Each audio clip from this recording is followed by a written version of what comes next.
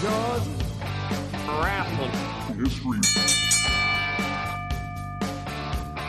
Funky like a bucket. To be the man, you gotta beat the man. We'll beat you worse for being a little man. Atlanta, GA, Hotlanta is the Freebirds town, man. Thank you. Thank you very, very much. A very spirited crowd here today at the Television Sports Arena. Welcome, everybody, and another happy Friday to you all. Welcome to another edition of the Georgia Wrestling History TV Talk podcast on the Georgia Wrestling History News Network. I am one of your many co-hosts, Kenny J, here with John Stoney Cannon. What's up? Will Wheeler. Hi. Mike Garrett. What's up? And Mr. is sitting over there on a chair. He's just chilling. That's right, and we are watching... What are we watching? WCW? 97 Halloween Havoc. Halloween Havoc. All right, yeah, it's like a six-man match, right? There you go, yeah. Cool stuff. It's TGIF. Oh, yeah. That means that means for some people, it's rock and roll, hookers and blow. For us, we're just chilling around, talking wrestling, because we just aren't that cool. Yep. That's right. And actually, one of the guys in this match that we're watching is Stan Lane. He's going to pop up in a minute here when we do some of our birthdays, and you'll actually see him Monday morning on our TV show, Georgia Wrestling History TV. Monday! That's right. So tonight's discussion, we're going to be talking about masked gimmicks in the South. We each have some of our favorites. But before we jump into that, we've got some birthdays. And starting today, August 4th, our birthdays, we've got Dean Malenko, Kensuke Sasaki, and Frankie Kazarian. Dean Malenko, heck yeah. Amazing wrestler. Yep. Happy birthday to those three. And then tomorrow, August 5th, Stan Lane, previously mentioned. We've got Pat Tanaka and Mac Johnson. Anything about those guys? Stan Lane was trained by Ric Flair. Oh, the only wrestler that Ric Flair trained. I think Mike has a story about Stan Lane. Yeah. What you got? The Speaking Lex of Luger Friday. comparison, I was listening to another podcast and I recently learned that Stan kind of left his wallet behind the light, and we all know somebody that does that. So he would always, like, whenever he needed ID to check in or booze or whatever, he would always just grab Luger's ID, and then I think he said around 50 instances they know that happened. That was never a question. I kind of wonder if it was because he was a big wrestler or he honestly looked that close. I think he honestly looks that close to Luger. I think so, yeah. I can see the resemblance. I thought it was funny that when we were talking about this earlier, you said it wasn't until you heard that you even thought that he looked like him. I always thought, hey, he kind of looks like Luger. Yeah, I do now. Now that I look at it, I see Luger all day. Yeah. But I never did before. I never put it together. Of course, I saw him before Luger came around.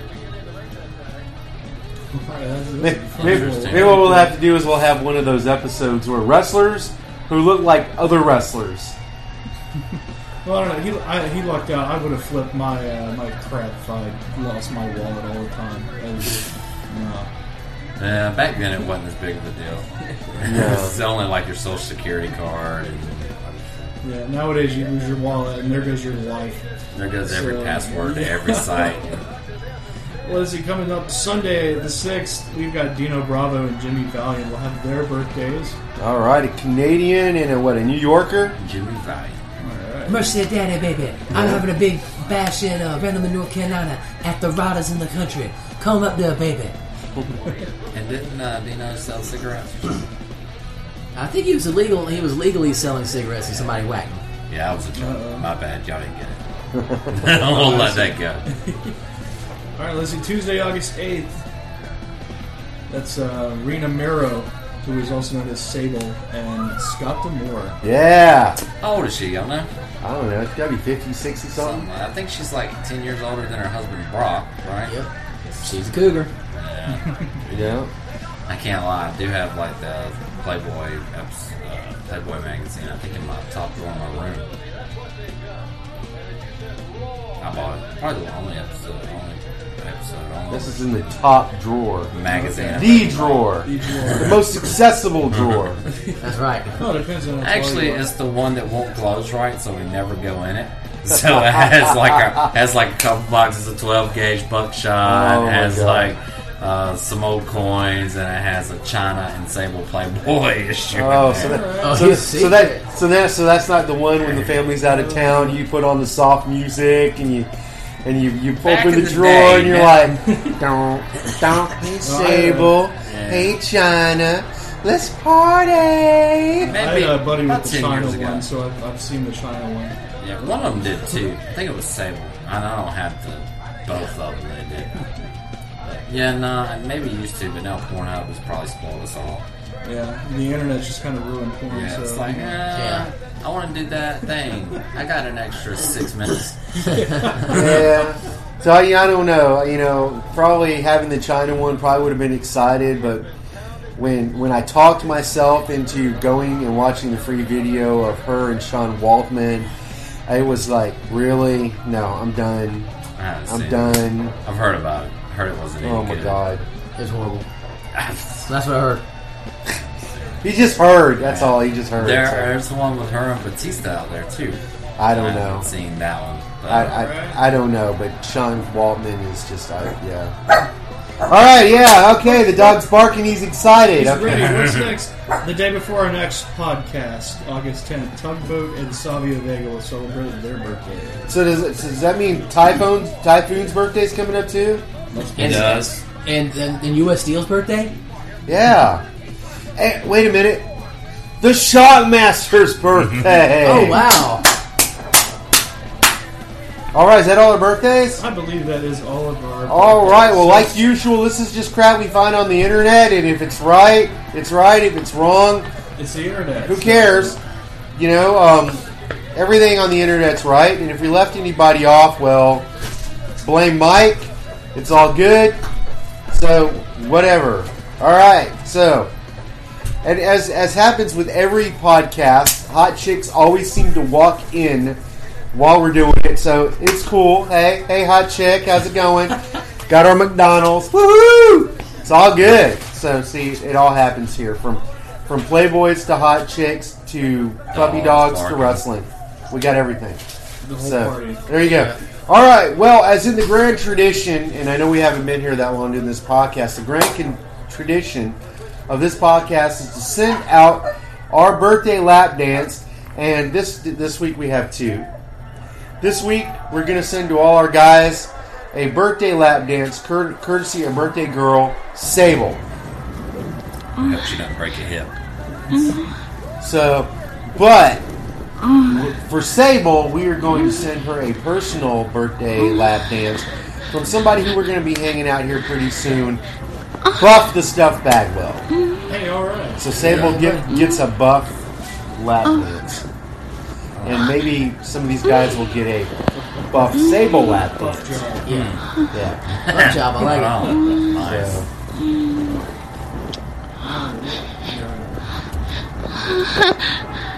All right. So, we're going to do anything after birthdays, or are we done? We've got some history, and each of us have something that we got to talk about today. And I believe that, Mike, we're going to start with you. What kind of history you got for us? I'm going to go back 28 years ago today. The Atkinson family, a.k.a. Von Erich's World Class Wrestling Association, WCWA. That be that or no? Yeah.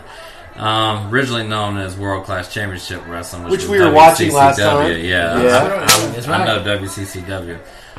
Straight out of Texas, baby. Merged with CWA Memphis to form the United States Wrestling Association. New owner Jerry Jarrett was not allowed by the Von Erichs to use the World Class name following the associated event. Popular wrestler Eric Embry defeats P.Y. Chuhai, is that it? In a steel cage in the main event and final WCCW match. Also on the card was Cactus Jack and Scott Braddock. They defeated Jeff Jarrett and Matt Bourne to win the WCCW World Tag Team Championship, making them the last WCCW Tag Champs and first ever USWA Tag Champs. They would lose the belts just a week later to Jarrett and Bourne. A year later, longtime TV partner KTVT, which is out of Dallas, dropped the USWA Saturday night program because of the content, and afterward Jarrett pulled the company out of Dallas because of money issues. Also, Kevin Von Erich made an attempt to revive the Sportatorium in WCCW, but lack of TV and fan interest was done promoting by the end of 1990. And something about the Sportatorium. I recently watched that Booker T JBL thing. That Sportatorium's had some huge wrestlers go through it, and it is a crappy piece of shit building. Yeah, it wasn't. I mean, like, there's certain months out of the year in Dallas that it's too hot and fans won't work, so they can't do shit in there. Yeah. You know, like health department wise. But as crappy as it looks, like almost everybody we know has wrestled there. Yeah. Some of the most legendary buildings of all time were Crap holes. Yeah, where you pissed in a trough. It's literally. Good old days. That's right. All right, Stoney, what kind of history do you have for us? Well, 22 years ago today at Smoky Mountain Wrestling, Super Bowl of Wrestling, right here in the South, Knoxville, Tennessee, the Heavenly Bodies, a.k.a. Jimmy Del Rey and Tom Richard, defeated the Thugs, a.k.a. Tony Anthony. Remember, we talked about it, Tony Anthony, recently. Right, yep. And Tracy Smothers to become the very last Smoky Mountain Wrestling Tag Team Champions. And that was before Smoky Mountain Wrestling closed shop in December of that year. All right. Yeah.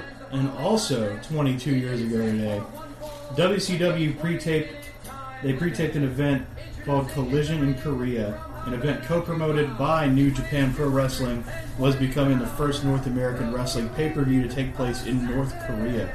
Yeah, imagine that. A reported attendance of 340,000 makes it the largest attended pro wrestling event ever. Matches included were the Wild Pegasus defeating Too Cold Scorpio, Yuji Nagata beating Tokimitsu Ishizawa via submission, Masahiro Chono and Hiro Saito topping El Samurai and Tadao Yusada, Bull Nakano and Akira Hokuto defeated Manami Toyota and Mariko Yoshida. Shinya Hashimoto and Scott Norton battled to a 20-minute time limit draw for the IWGP Heavyweight Championship. Road Warrior Hawk beat Tadao Yasuda.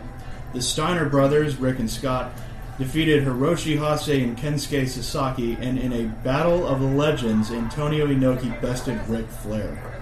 You did a great job pronouncing all those names. That's what I'm saying. Wow. I have read my fair share Jesus. of Japanese names and words in my time. Man, this was like the credits for a Japanimation movie, No, right? Oh, no kidding. Wow. I'm sure I botched at least a couple of them. No. Actually, Wow. no, dude. You rolled through them like a steamroller. When you said Korea and then you said Japan, first thing I was thinking is is this like the original arms race or something? That'd be What a the future heck? for you somewhere. Woo, man! Exactly. All right, well, Will, you got some history for us. What do you All have? right. 20 years to go today. 100th episode of WCW Monday Nitro. Lex Luger beats Hollywood Hulk Hogan to win the WCW World Heavyweight title. And what happens was when Luger wins it, he spray paints the paint off the belts. And then his reign only lasted 5 days because he lost it back to Hogan at Road Wild in Sturgis, South Dakota. Back to you, Steve. In one of the most boring states in the country, I see. Okay, so I've got one more. 9 years ago today on Raw from Knoxville, Tennessee. Knoxville, that's a very popular one this time. Batista and John Cena defeated Legacy, Cody Rhodes and Ted DiBiase Jr. to win the WWE World Tag Team Championship. The duo would lose the championships back to Legacy just 1 week later. Oh, wow. I didn't even remember them holding the tag team. I don't even either. I mean, yeah, it was a week. Yeah, I didn't remember. That's the most recent one. Well, I guess John Cena couldn't say that they didn't see him because they turned around and beat him. Look, we got wildfire on the screen. All right. Big ass letters. And Sunday. You want to wrestle school? Okay, great. So we have our birthdays under the mat and our history under the mat, and now it's time for our main discussion of the night. We have each picked some of our favorite mask gimmicks from the South. Mass hookers? Yeah, masked hookers. I mean, if you're under a mask, I wouldn't really trust them with that, but yeah. Oh, man. So we're going to start, before our break, we're going to talk about our favorite singles mask gimmicks, and then when we come back from our break, we'll get into our favorite tag teams. We're going to start off with Mike. Do you have a singles that is speaks to you? I do. I went with the Patriot, Dale Wilkes, from about 50 minutes down the road. Also, in a theme with my mask characters this week, y'all will see is a football underlining theme, or every one of them. But well, that's good because we're all ready for football season, or at least most of us are. We are. But the Patriot, Dale Wilkes, started out. Well, actually, he played for USC, not out west, but the South Carolina Gamecocks. Yeah. He was one of 4 All-Americans from that team. Huge. Went and played some ball. USFL, we were talking about earlier. God, I used to love the USFL. Yeah. He was around back in the 80s. Wow. Yep. And Herschel Walker played for the New Jersey Generals, man. And this was in Tampa Bay, and the team he played for was way better than the Buccaneers at that time. But everybody was back then. But never really manifested into a NFL career, so he went on to do the wrestling thing. And I actually kind of cheated and wrote down a timeline here because he's been all over the place. But in '88, started out with the AWA, and I believe the first year or 2 he went and wrestled under the name Dale Wilkes. Before he come up with the Trooper. And the Trooper lasted until 1991. Don't quote me on these exactly, but he kind of saw the writing on the wall in AWA, saw that it was going under, and he actually jumped ship at the perfect time to Global. And that's where he thought he was going to be the Trooper, and when he got there, they kind of introduced him and sold him this in a hotel room, this gimmick with the Patriot and everything, and they had like 4 people there because they thought they were going to have to talk him into it long term and everything, and he was on board immediately. He's like, okay, cool. I don't know if he didn't like the Trooper or whatever, because it seemed to be over, but went with the Patriot, and of course it did pretty good. And then the same thing with Global. He saw the writing on the wall there, and it was kind of going under, and people were leaving, and so he left. And from 92 to 94 went to Japan, like a lot of wrestlers did. A bunch of people we talk about every week were in Japan at that time. And there was a little disruption. He kind of took the gimmick with him. He didn't ask, from what I understand. There wasn't anybody asking about it, but he nevertheless just took the Patriot with him to Japan. And then went to WCW from 94 to 95. And then that's when somebody hit him up about, hey, you can't use the Patriot. We're going to sue you with this much. You owe us this much money. And he went to Bischoff with it, and Bischoff was like, just ignore that. It'll go away. And it did. And so he kept using it.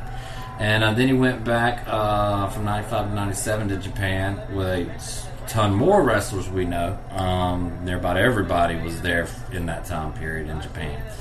And then briefly, we remember the Bret Hart thing in WWF. That was really brief. It was like a 10 or maybe 14-month top run. But still got over. And the thing with Team Canada versus USA, he kind of carried the flag for that. For some reason, they kind of killed the storyline that they were doing. I don't know why, but anyway, that didn't last too much longer, and then he was just kind of beat up. He had torn his triceps twice. Do you know if that's accurate? Yeah. Will saying, yeah. A bit of injuries, in fact. Yeah, a few, like a neck injury. It was pretty bad. So he kind of hung it up, man. He couldn't really bang anymore. But another interesting thing is the music he used. He's not the only one to use that music, and he's got to be happy when he turns on Raw, if he turns on Raw, and sees Kurt back and gets to hear his old music every now and then. Well, here lately every week. And also, Sergeant Slaughter used that song once or twice in a match against D-Generation X, Triple H, or something like that in the 90s, the Attitude Era. Yeah. But that's it. There's also a lot more. You know, he kind of lost his way with the steroids and drug use, which he's very open about. But got that under control now. But it may or may not have contributed to all the injuries he had, and that sidelined him and kind of kept him at a 9-year career. But he is from the South, and again, he's just as decorated in football. Well, probably more decorated in the football career than the professional wrestling career. But I will say he never entered the ring after the AWA first year without a mask. He was truly masked his whole career on. Good guy. Cool dude. And if you want, as DVDs pushing, I'm sure he'd appreciate us to mention that. It's a 3-disc set, I believe. I forget the actual name of it, but it's the story of Dale Wilkes, the Patriot, from day one, before wrestling. Back in the early parts of his life, and well documented. A lot of Japan stuff on there, from what I've seen. And I think you can get that at DaleThePatriotWilkes.com. I could be wrong. I'll look that up, but I'm pretty sure it's Dale, D-E-L, DaleThePatriotWilkes.com. There you go. We're going to have maybe Michael get the DVD and do a review for one of our many sites. I've only watched one of the 3 DVDs, but I'd love to watch the other 2. I'd love to have the time to sit down and watch the other 2. Sweet. We could probably run it. Maybe we can put it in. Maybe put it in one day when we do a show. I was going to say, this is when I watch the most wrestling. Cool. That was cool. Cool to learn a bit about the Patriot. There you go. Yeah. He works at Dick Smith Nissan, right up by when you get off the exit and go toward the zoo. Bush River Road, off Bush River Road. Oh, yeah. Yeah, he's a salesman up there now. Huh, cool. Yeah. Want a car in the Columbia area, or truck, or SUV? I'm pretty sure he could help you out. All right. That'd be cool. See him in person, get yourself a ride. Awesome. Well, Stoney, what did you pick for your favorite mask? I picked one of my all-time favorite wrestlers, and that would be Mr. Wrestling 2. Yeah. Otherwise known as Johnny Walker, native of Charleston, South Carolina, billed most of his career as being from Atlanta, Georgia. So, for fans of Carolina and Georgia, that's probably like a travesty.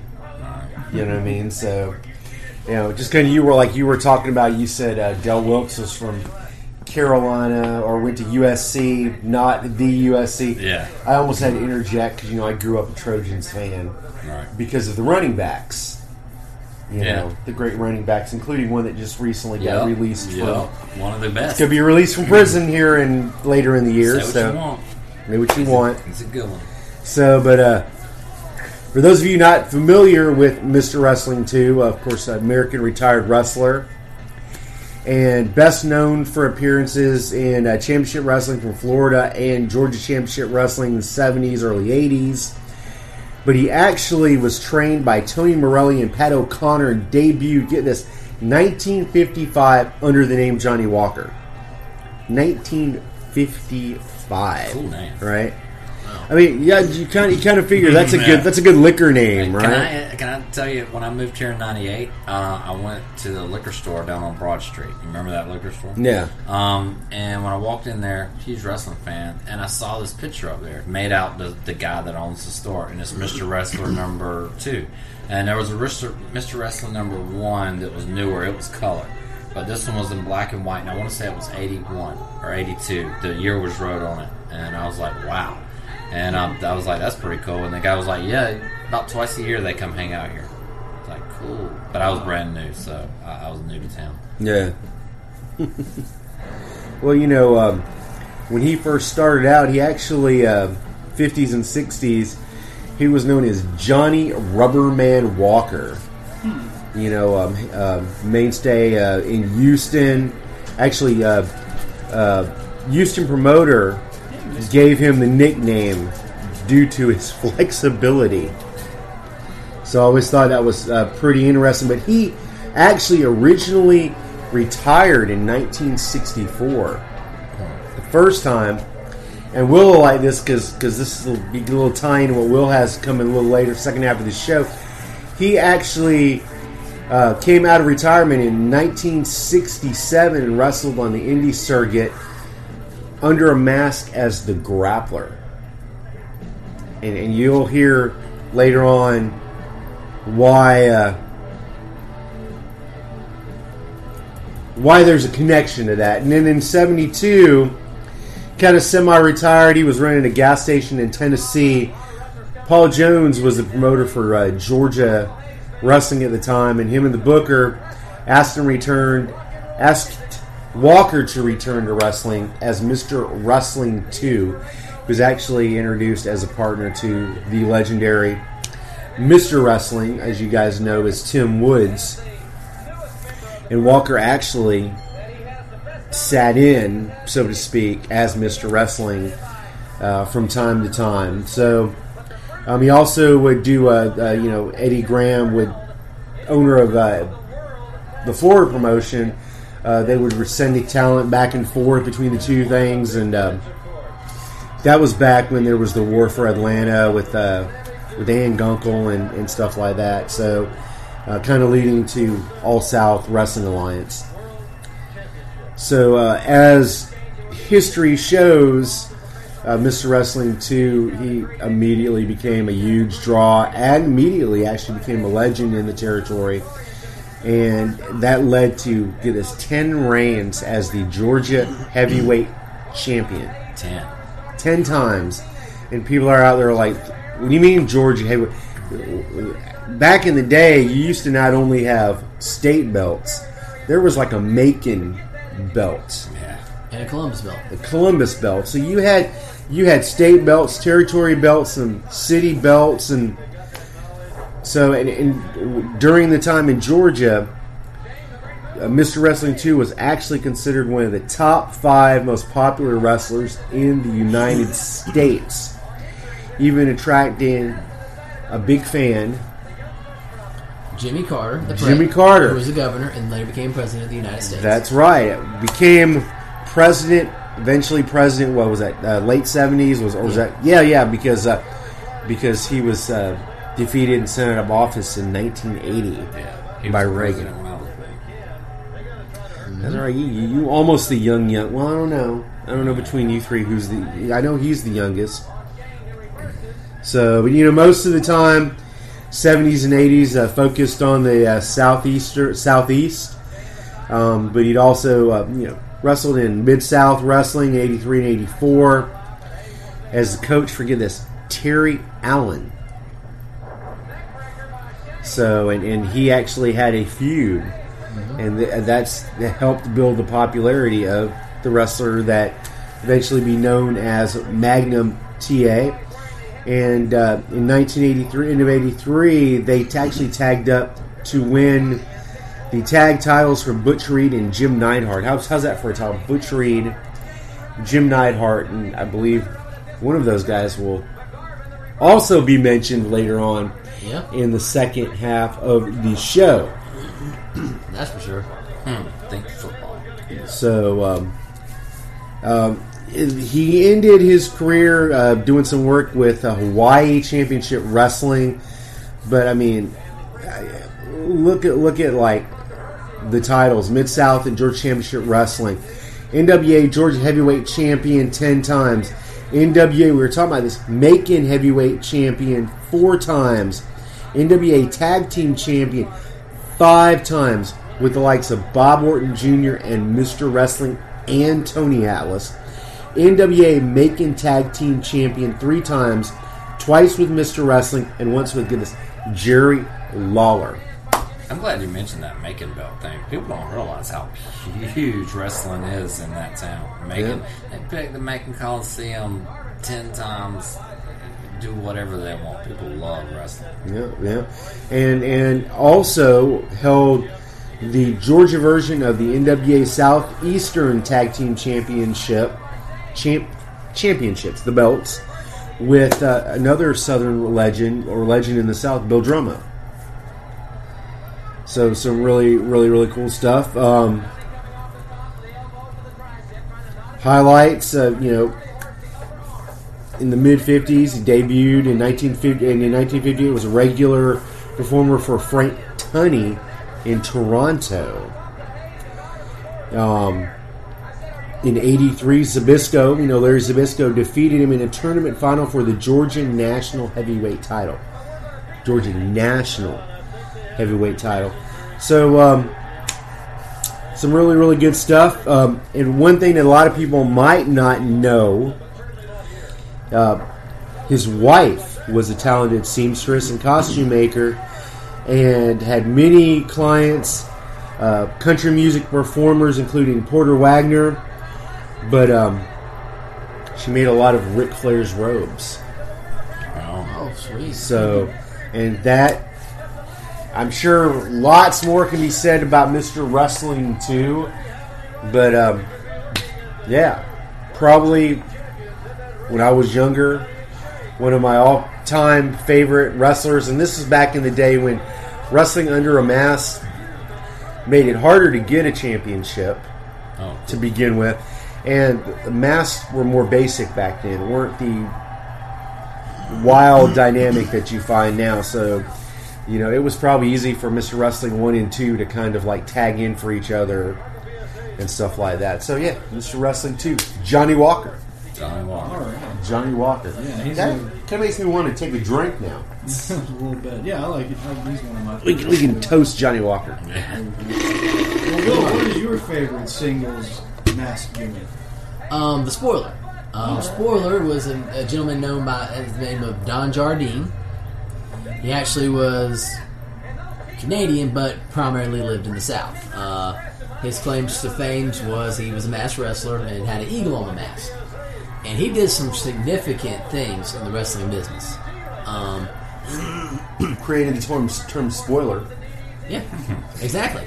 And he was, I forgot, he was trained by some old school dudes, and he was primarily huge in the South. He was big in Texas, was managed by Playboy Gary Hart, and had a very lengthy feud. He was always the top draw in Big Time Wrestling, which later became World Class Championship Wrestling, was fighting Fritz Von Erich. So they would exchange the NWA American title back and forth, so to speak. And also, too, he also wrestled as another mask gimmick called the Super Destroyer, the original Super Destroyer. And he was in Mid-Atlantic Crockett, so he wrestled at a time as Crockett as Super Destroyer, and I believe he was a Mid-Atlantic Tag Champion. He primarily won singles titles, but he was a Mid-Atlantic Tag Champion. And the Spoiler went to Georgia, and I believe he was a tag champ in Georgia, and he also was a former Georgia heavyweight champion. Not the number of title reigns that Mr. Wrestling 2 had, mind you, but he was a champion. But another unique thing about the Spoiler was he wrestled for Vince Sr., but he did a couple of shots. However, a crazy law they had in Madison Square Garden about masked wrestlers. He wasn't allowed to wrestle in his mask. So he had to wrestle without his mask. Whoa. And apparently, he actually, I don't know, I don't know home runs, but apparently he wasn't a bad looking dude without a mask. So he ended up wrestling a couple of matches up there, and one significant match was he wrestled Mills Mascaris, who kept his mask on. That doesn't seem fair. I know. Why? I was wondering why too. I can't ask Vince Jr. that, but still, it was the thing. But one of the biggest things that the Spoiler did, and a couple of times was what he did was he ties into a previous gimmick we had, a previous person we had on our last show. You ever seen the tight? Has anyone ever seen the walking the top rope? Oh yeah, Undertaker. Actually, the originator was the Spoiler. Oh, there you go. Didn't Mr. X or Dr. X do the rope thing too? I don't think so, but in fact, which goes back to another story, we're going to tie in a previous point. Guess who the Undertaker was trained by? The Spoiler. Oh, there you go. So it was all the Spoiler that he had done that. And another significant claim to fame was when the Black Saturday happened earlier at the show.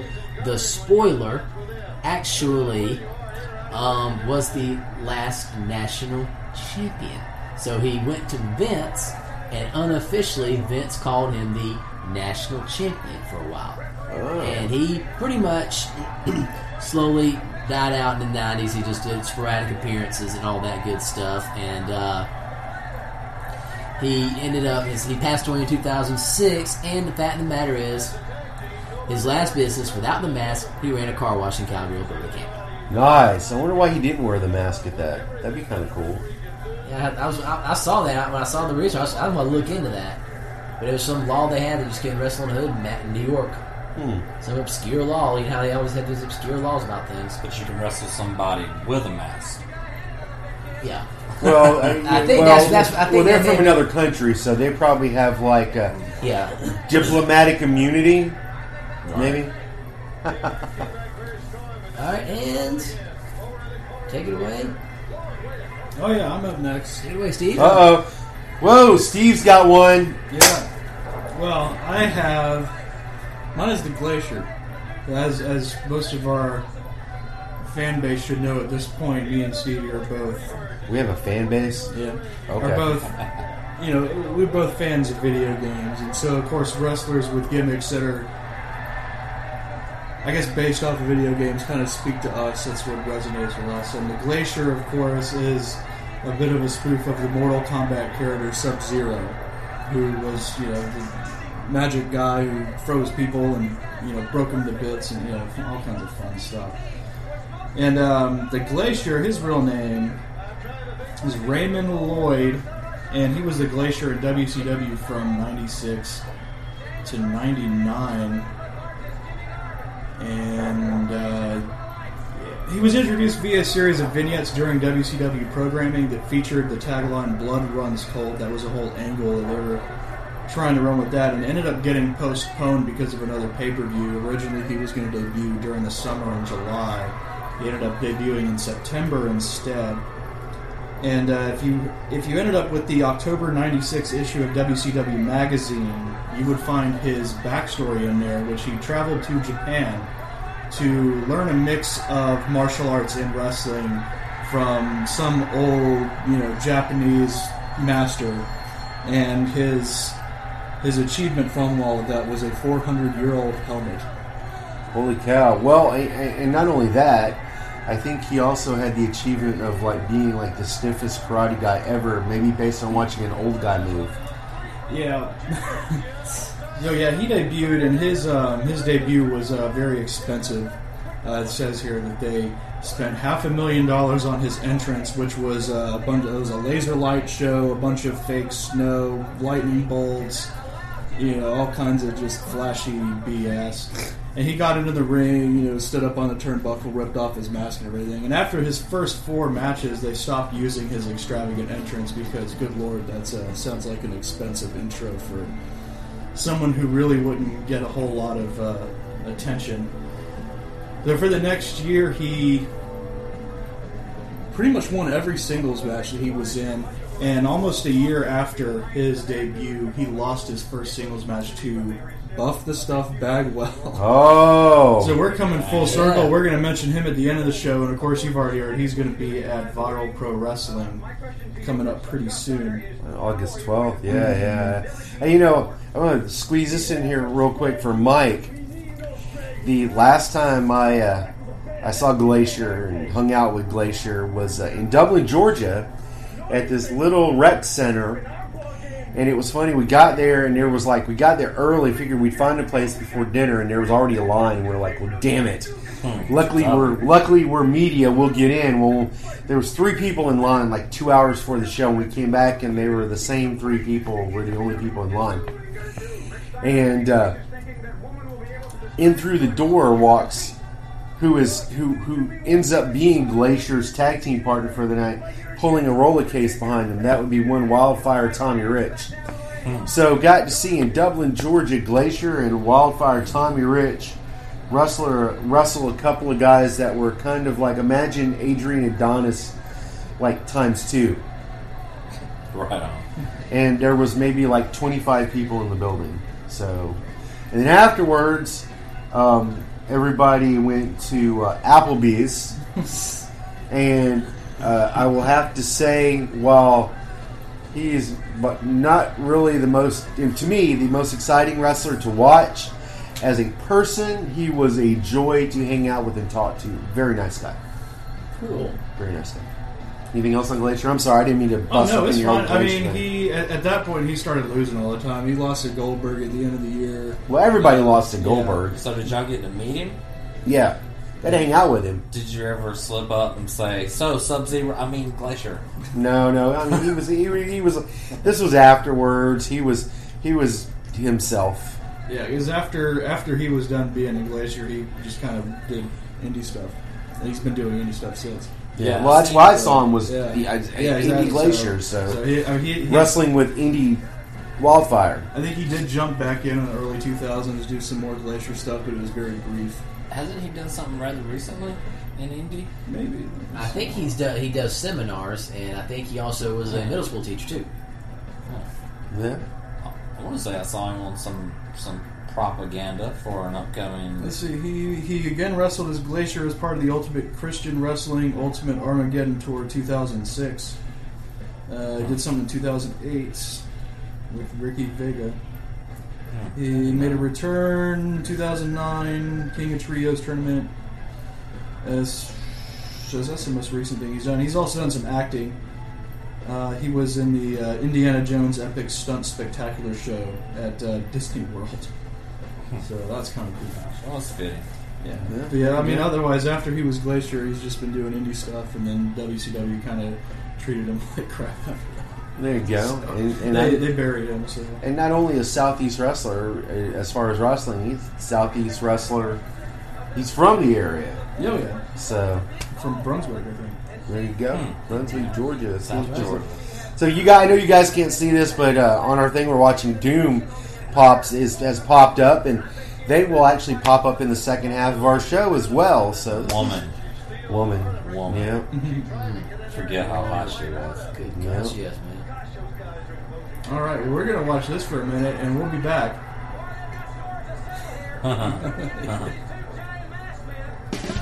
Hey guys, this is Stoney from GWHTV. If you're like me and dig your wrestling old school and from the South, check out Georgia Wrestling History online for archives, current area indie shows, and results, plus cool discussions on GWH Radio. Just visit gwhnewsandnotes.blogspot.com. Georgia Wrestling History, capturing the legends of yesterday and covering the stars of today. You wanted the best, you got the best.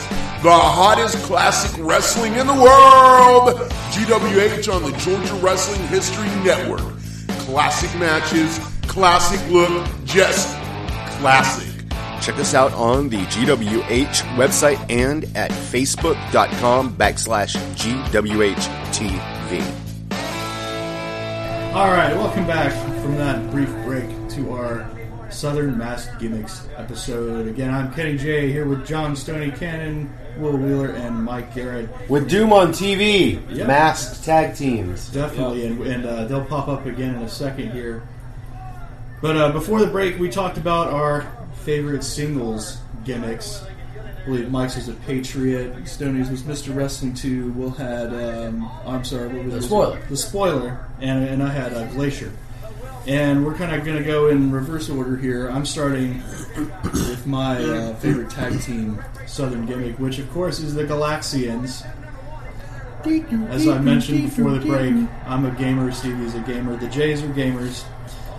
And I want to send a special thanks to Blade Braxton, who wrote this little article that I've got about the Galaxians, because really outside of seeing them in a few matches, I don't know much about them other than one of them is called Alpha, one is called Beta, and they have orange and maroon uniforms that are just ugly as hell. But basically, their whole gimmick was Jimmy Cornette really wanted some spacemen after he saw the movie E.T., so Mama Cornette bought him some spacemen. And those spacemen were the Galaxians. And so he took them to the ring in '83 for a while, and then after they didn't really have a good run there, he kind of kicked them to the curb, and I don't want to mix up my teams here. He dumped them to manage the Midnight Express. I didn't want to get them backwards. And pretty much from that point, their careers came crashing down. They tried to keep going on their own in the WCW in 1990 and pretty much crashed and burned. They were kind of tiny compared to everybody they were going up against. They weren't used to these opponents that were much bigger and better than the ones in Memphis that they were used to. And you said the 90s. That's right whenever people were just getting huge steroids and crazy videos. Yeah, and we know how short aliens are, so... VHS and Beta never stood a chance. No. VHS and Beta, yeah. And Matt, question: What was their hometown by chance, Steve? Did they have one? Oh, it was just like the Outer Galaxy or something. Okay, They said the Outer Galaxy. Yeah, the otherworldly Outer Galaxy. Yeah, the Outer Limits. And they graduated from Starfleet Academy. Yeah, so I don't know. The Twilight Zone. So I just enjoy it. It's a cool little gimmick. It was. I mean, it lasted for almost 10 years. I mean, it was 1983 to 1990. That's 7 years. a long time in wrestling. Yeah, it's good. So yeah, and your brothers like got really close with the Galaxians, even to the point that like on one of our old episodes, he almost got like a buzz cut from like buzzing down on him. When they were flying around on our show. That was episode 5 or 6. People were like, what the hell is he talking about? Yeah, just go back and watch GWHTV, some of the older ones, and watch. It's 6. It's 6 that the Galaxians is on, and you see like the little aliens like just flying all over the place. It's crazy. Yeah, so I mean that's about all I got to say on the Galaxians. My next team was the Grapplers, and they were Grappler 1 and 2, but also they were known as Lynn Denton and Tony Anthony. Pretty much the story of the Grapplers, they lost a loses hair match, so they ended up becoming the Grapplers. So what happened with them was they were a tag team, and they had a good run. They were managed by Jimmy Hart and Jim Cornette when they were combined, and they were AWA Southern Tag Team Champions in the CWA. So they were a formidable tag team. They pretty much did what they would pull the switcheroo, which you do in mass tag teams. They would load the mask with an object and do that little cool thing. And the fact of the matter is, they were also the gimmick was a very successful gimmick, so they took their gimmick to other places. So they went to a reference we've mentioned before, Southwest, the big feud against Tully and Gino, which eventually led to them parting ways. Yep.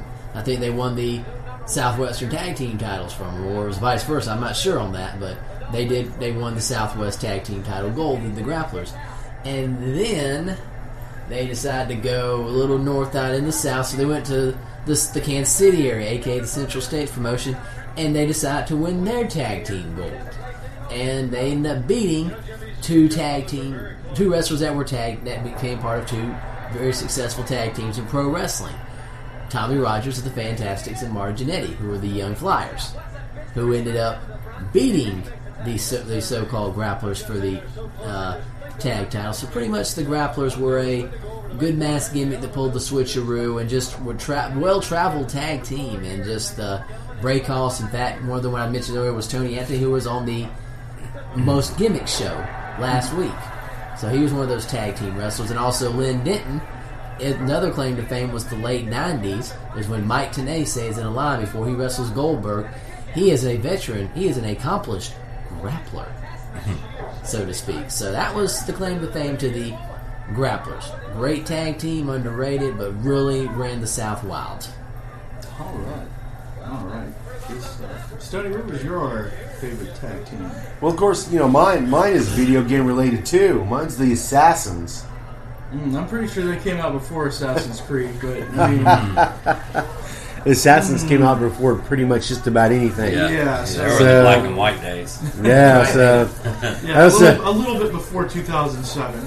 So, if you're not familiar with the Assassins, they were a mass team from... They ran from the 60s to the 80s, mainly known for Jody Hamilton, was the original assassin, and he was a member through just about every incarnation, also teaming up with Tom Ernesto, Roger Smith, Randy Colley, and, get this, eventually Hercules Hernandez at one point towards the end of the Assassins wore the mask. And it originally started off in 61 in the Georgia territory. Hamilton, by that point, he was already a 5-year veteran. I had competed in Atlanta as the Assassin, and then afterwards Tom Ernesto arrived in the area and they began teaming together, and they formed the original Assassins team. And they traveled everywhere. Were one of the top heels throughout the 60s, Mid-Atlantic, Georgia, Florida, as well as California, Arizona, the Pacific Northwest, Canada, Japan, Australia, all over the world, not just Southeast, and all kinds of championships along the way. They came back in the late 60s and competed primarily until about 64, most of their time in Georgia Championship Wrestling. They also went to work for an independent group that we talked about earlier called All South Wrestling Alliance. And then along the way, Hamilton goes solo. And near the beginning, Ernesto kind of morphed to behind the scenes, did a little bit of things against each other, and they actually reunited as baby faces before All South closed in 1974. So when Ernesto retired, Hamilton continued the Assassins. The Assassins kept adding new partners along the way. Roger Smith, Randy Colley, in the 80s version with Hercules Hernandez and Jim Crockett Promotions under the management of Paul Jones, and who used them as the with his feud. I don't remember if you guys remember the feud that he had with Jimmy Valiant, and that version of the team lasted until Hernandez was unmasked after losing to Valiant in a mask versus hair match, which is kind of funny because if we remember, Valiant also had his time as a masked wrestler. What was he? Charlie Brown? Charlie Brown. He also used to cut that guy's hair. Charlie Brown. That's right. So eventually, when Hernandez left Jim Crockett Promotions, cut his tie, Jones turned babyface, and all kinds of crazy stuff went on after that. After wrestling, Hamilton, towards the end, he wound down his in-ring career in the Alabama territory, competing under a different identity as the Flame, before starting his own promotion in Georgia, Deep South Wrestling, in 1986, and ran for about 2 years before he sold the promotion. And then get this, he opened up the Power Plant for a training facility for World Championship Wrestling, and was last seen doing the assassin role as the manager of, remember this? A little while back, Pretty Wonderful, Paul Orndorff and Paul Rome in WCW in 1994. And then he tried reopening Deep South in 2005 as a developmental territory for World Wrestling Entertainment, as we know as WWE. But they kind of had some other things going on. Some of the other Assassins, Randy Colley went on to form the Moondogs tag team as Moondog X. And also appeared as the original Demolition Smash. He competed in Mid-South Wrestling as the Masked Nightmare, wearing the same mask he had as one of the Assassins, before eventually retiring in 1996. Roger Smith went on to fame in Memphis in the mid-'80s under the ring name Dirty Rhodes, because he looked like Dusty Rhodes in appearance and mannerisms, both as a heel and a babyface. And of course, he's since then retired. And of course, we all know Hercules Hernandez went on to do work for WCW, WWF, and Japan, and also as the Masked Mr. Wrestling 3 in Mid-South, Super Invader in WCW, before passing away in his sleep from a heart attack in Tampa, Florida in 2004. Jim Ross, the legendary Jim Ross, stated that the Masked Assassins were the greatest tag team that he ever saw. Some of the managers that managed the Assassins: Downtown Bruno, Jimmy Hart, and Paul Jones. And get this, we earlier talked about the NWA Tag Team Championship. 12 times. 12 times the Assassins held that belt. And I don't really think, after that last bit, I need to say any more about my favorite tag team. It sounds like you know your tag team. So you got 22 championships between your masked people today. Yep. Woo! Yeah. World Ric Flair who? Ric Flair what? John Cena who? John Cena what? Yeah. All right, cool. Well, let's see. We've got one more tag team to talk about. Michael, what's your favorite tag mask gimmick? And oddly enough, they were on TV right now. That's the chance. Well, you planned that, didn't you? Yeah. Actually, we kind of did look that up, but mine's not going to be as long as detailed as you guys, because mine only stayed together masked for about a little under 2 years. But it is the team of Doom. Ron Simmons. Also, and video Butch game. Reed. True. Yes, but probably before the game. I don't know. No. Well, when was Doom? No, I'm just playing. It's before the game. Okay, yeah. 89. Yeah. And Oh yeah, because Doom was like what? 93. Yeah. So, and nobody was really too surprised. Everybody kind of knew who they were as far as the mask on, but it still worked. But we're watching the debut, which is, and before this, woman who we mentioned earlier, who's kind of distracting us all now, she was kind of stalking the Steiner brothers, following them around, and then at a pay-per-view, she was shining like a crush on Scott, or Rick, the clumsy one. And then, so Scott and Missy Hyatt were kind of suspicious, and she kind of developed into a character. So then they called her woman and gave her this kind of, the look she has on this show, the kind of gothic kind of look, vampire-y look. And then she turned on the Steiners, and at a pay-per-view before this said, "You will soon meet your doom." And then this pay-per-view came about, and these two guys came out massive. So they meant that literally. Literally. And they win this, as they're doing right now, as Will alluded to, by a foreign object inside the mask with the headbutt. The loaded mask. Yeah. Which we haven't seen that at all recently on these old matches. No. But yeah, so woman came out. She kind of set this up, and it made her famous for a while. She then went on to somebody else after Doom. But This was Kevin Sullivan. Wasn't it Kevin Sullivan? Yeah. What was she went on to another tag team, right? And then Kevin Sullivan.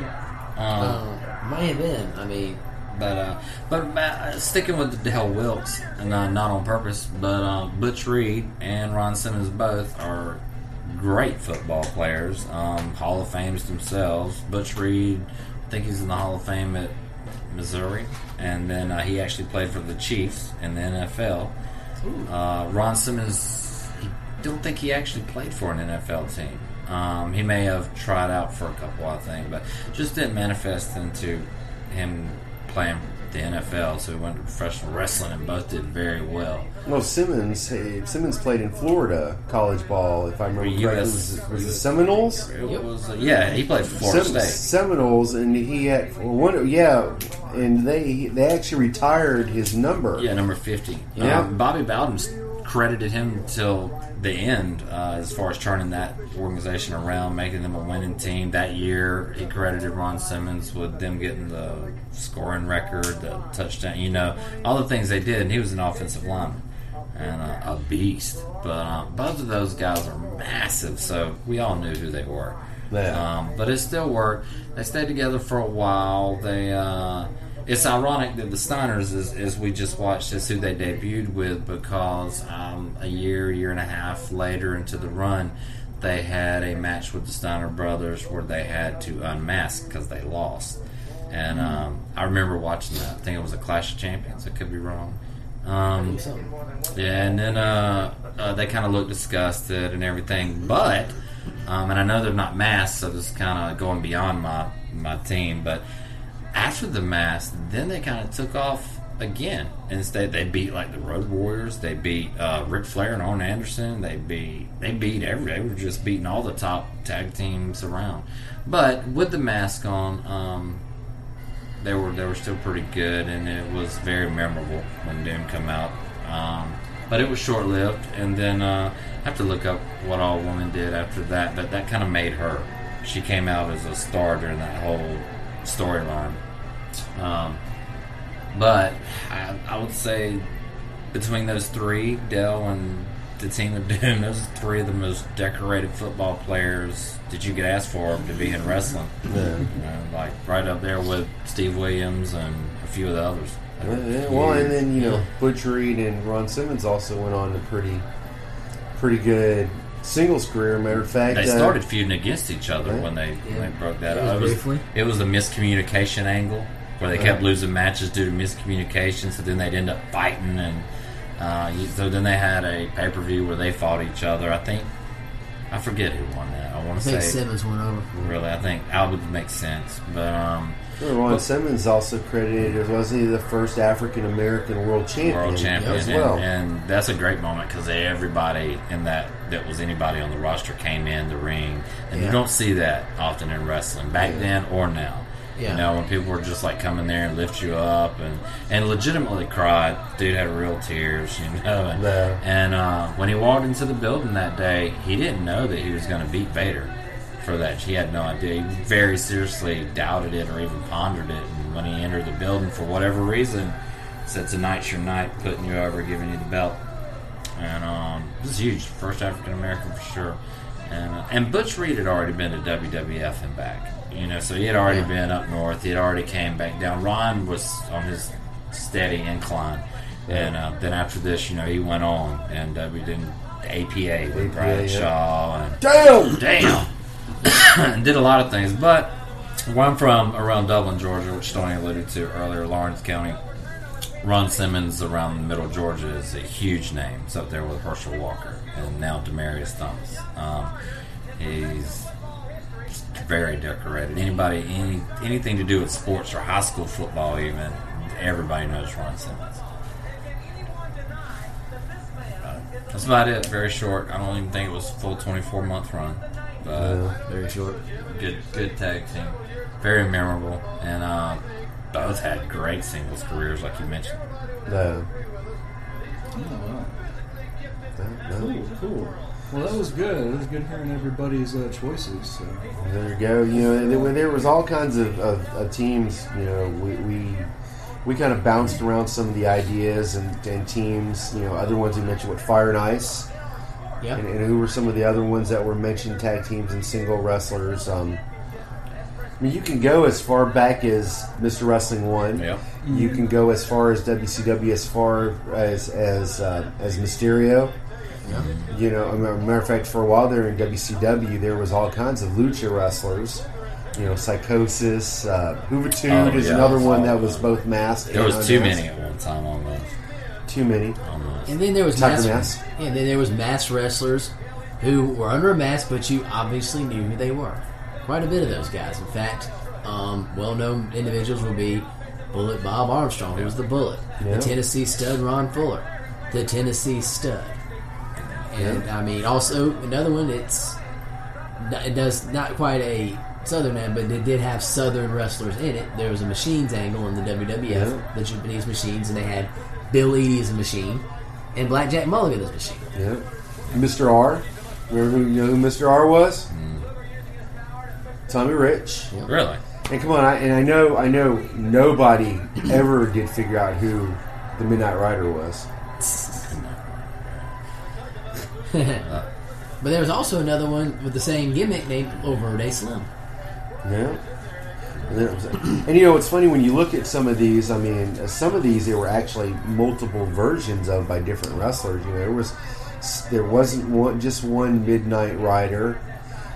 There was a couple, several different, assassins and Dr. X's and all kinds of different people. Well, Mysterio had to change his up a little bit to go to where'd he go to TNA for a little bit, or went somewhere? The one where the guy accidentally get killed. That was actually Mexico. No, that was in Mexico. Okay, well he had to change something. I don't think it was one part of his name. Something small. Like he had a junior in there, so he could have took that off or something. Yeah, I think he was Rey Mysterio Jr. and there's just Rey Mysterio. Right. Is Kalisto still active on the roster? Is he still? I think so. Yeah, he's still around. I think.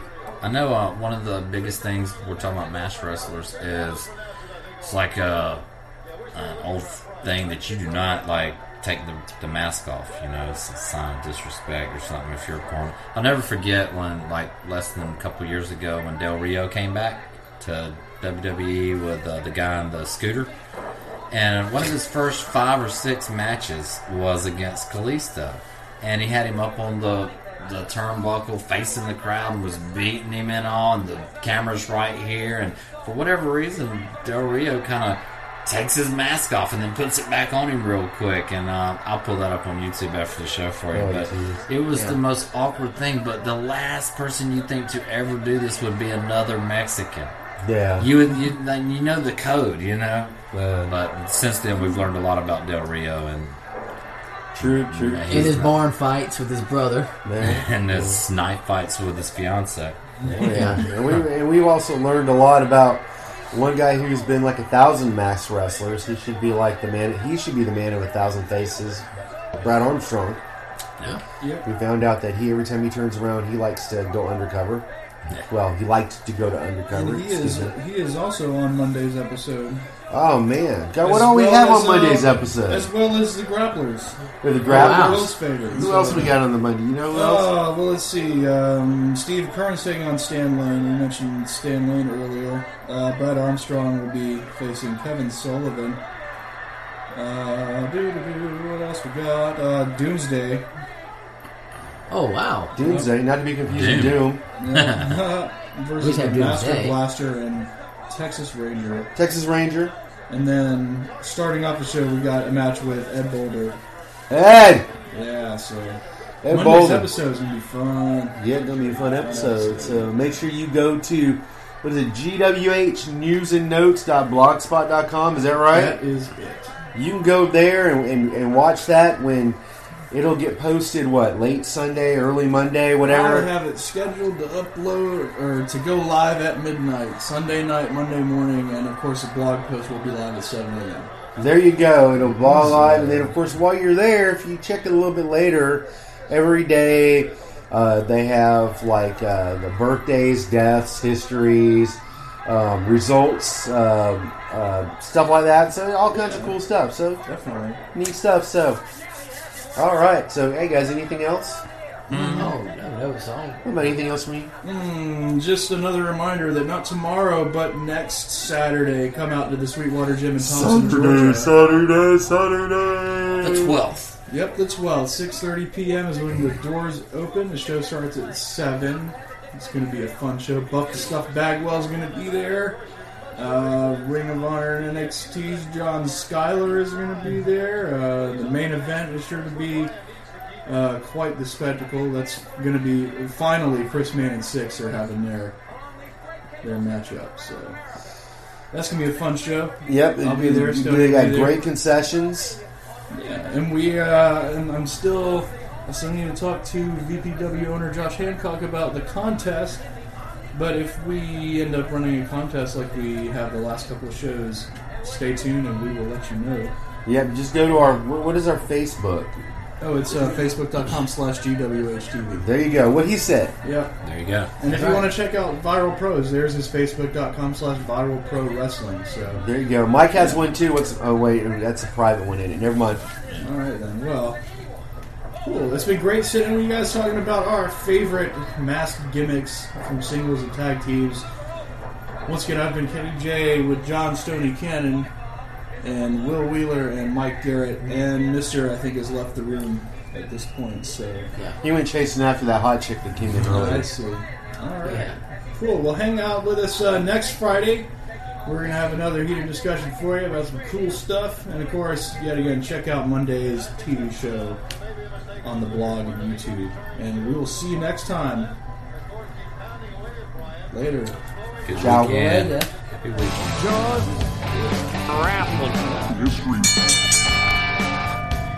Hey. Funky like a Batman. To be the man, you gotta beat the man. We'll beat you worse for being a little man. Atlanta, GA, Hotlanta is the Freebirds town, man. Thank you. Thank you very, very much. A very spirited crowd here today at the Television Sports Arena. And have a good day.